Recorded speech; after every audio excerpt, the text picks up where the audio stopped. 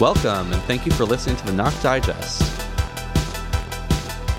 Mayor Garcetti's chief of homelessness operations moonlights as Jeffrey Katzenberg's event planner. The attention the mayor's office has lavished on the billionaire Hollywood executive stands in stark contrast to how they treat activists and organizers. By John Peltz. Brian Buckner's official role in Mayor Garcetti's office is Chief of Homelessness Operations and Street Strategies, but during much of the summer of 2021, he took on a different role, working as Jeffrey Katzenberg's personal scheduler. After Katzenberg met with the mayor in mid-June, Buckner continued to do outreach on his behalf to schedule meetings with county officials, department heads, the LAPD, and various nonprofits. Buckner personally reached out to the offices of all 5 LA county supervisors to schedule meetings with Katzenberg. Supervisor Hilda Solis is the only one who declined, offering instead to introduce Katzenberg to a housing and homelessness staffer. Buckner also arranged meetings for Katzenberg with the CEO of United Way, Elise Buick, and connected him via email with Nan Roman of the nonprofit's National Alliance to End Homelessness, and with Janie Roundtree of the California Policy Lab. The California Policy Lab's reporting on using analytics to predict homelessness was instrumental in directing Measure H funds. Katzenberg donated $50,000 to the campaign to approve Measure H. In a later email, Buckner says that Katzenberg has also met with Lena Miller, the CEO of Urban Alchemy, the CEO of St. Joseph Center, and Ken and Lori Kraft, who are, respectively, the CEO and Chief Programs Officer of Hope of the Valley Rescue Mission, a faith-based nonprofit organization dealing with homelessness in the Valley. Update: after publishing, Ken Kraft provided Knock LA with details of his meeting with Katzenberg, saying that Katzenberg, quote, realized that the HHH bonds measure was making a difference, but he also realized that another bond measure would most likely be needed, and he was concerned that voters may not vote for another measure when the optics appear that not enough is being done, unquote. Buckner also set Katzenberg up on a tour of Skid Row with Urban Alchemy's Programs Operational Manager and LAPD Officer Dion Joseph, who infamously challenged LeBron James's comments on police brutality in April. As the LA Times and Knock LA have previously reported, Katzenberg has also met with the majority of LA City Council members, as well as LAHSA's Executive Director Heidi Marston and Chairwoman Wendy Gruhl. Since then, Knock LA has confirmed that Katzenberg has met with at least 14 of the 15 City Council members. It remains unclear if he met with Councilmember Monica Rodriguez, who did not return comment at the time of publishing. Councilmember Marquise Harris Dawson, who met with Katzenberg in July, told Knock LA that, in the meeting, Jeffrey Katzenberg lobbied him about mobile healthcare stations. Councilmember Kevin De Leon said that Katzenberg was interested in housing solutions. Update: after publishing, the office of Councilmember Bob Blumenfield provided details of their meeting with Katzenberg, saying that Katzenberg said he supported a bill in the state Senate to expand street medicine. Supervisor Catherine Barger's office told Knock LA that the meeting was about Katzenberg's, quote, shared concern for the growing homelessness crisis and his desire to be part of the solution, unquote. Katzenberg also met with LAPD Chief Michael Moore, who told Knock LA that the meeting was, quote, a general discussion of public safety matters in Los Angeles, unquote, and of strategies and initiatives. He added that Katzenberg is one of the, quote, premier thought leaders in Los Angeles, unquote. While Katzenberg's chief of homelessness operations personally set up a slew of meetings for Katzenberg, who does not live in the city of Los Angeles, but in Beverly Hills, local advocates have described communications with the mayor's office as a veritable black box. Robert Reynolds, a veteran outreach coordinator at AMVETS, has been working for years to get the unhoused veterans on Veterans Row into housing. He says he's been requesting meetings with the mayor's office since 2019, but after multiple attempts, he heard back, quote, absolutely nothing, unquote. A veteran representative from the mayor's office reached out to him once during last summer's George Floyd uprisings to ask how the police were treating the veterans, but no action was taken after the conversation.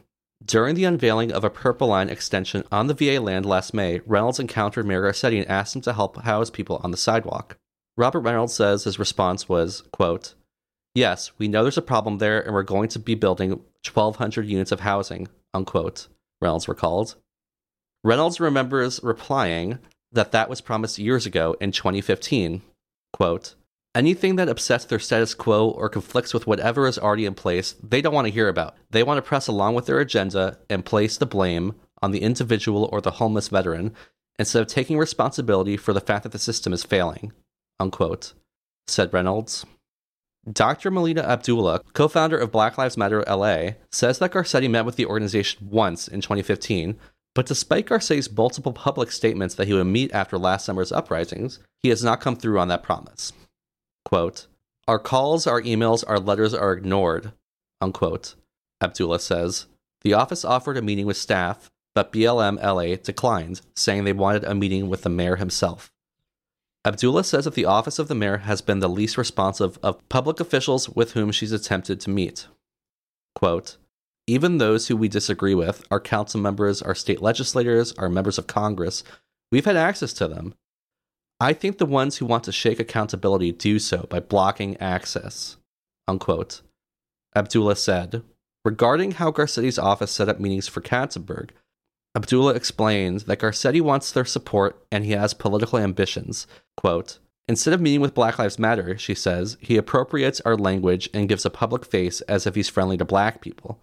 But the only black people he surrounds himself with or includes in his circle or gives access to are those who have absolutely no critique or criticism of him," unquote.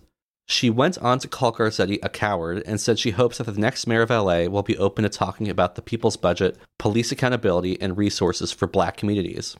Pete White, executive director and founder of LA Can, tells Knock LA that requests with the mayor's office to meet would fall on deaf ears and that protests would ensue. Quote, "The mayor's office is more responsive," he says, after lawsuits are filed against the city for specific issues. When the mayor knew there was a complaint filed and the courts would demand settlement conferences, then the mayor's office would meet with us. Otherwise, without that sort of litigation, it's been really difficult for most organizers, activists, policy-type folks who disagree with the mayor to actually get in, sit down, and meet with him," unquote. When we told him about the mayor's office organizing meetings for Katzenberg, quote, "It's not a surprise to us on the ground that folks like Jeffrey Katzenberg and others get this platinum card treatment. Because from the mayor's vantage, Katzenberg and that class of liberal progressive billionaires are who they really want to hear from.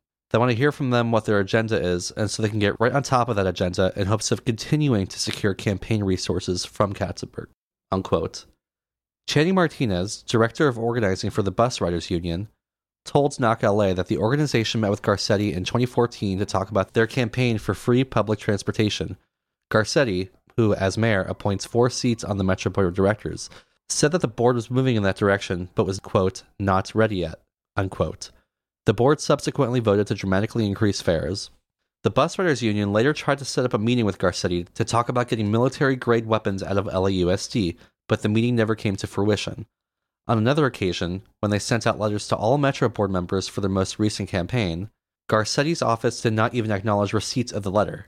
Quote, "I think it's heartbreaking.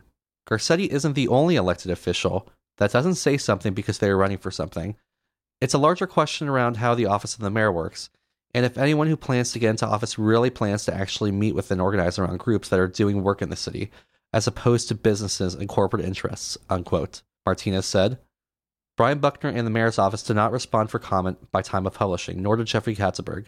Knock LA also reached out to multiple county supervisors, Lena Miller and Janie Roundtree, CAO Matt Szabo, and Officer Dion Joseph to inquire as to what was discussed at their meetings, and they did not return comment by the time of publishing.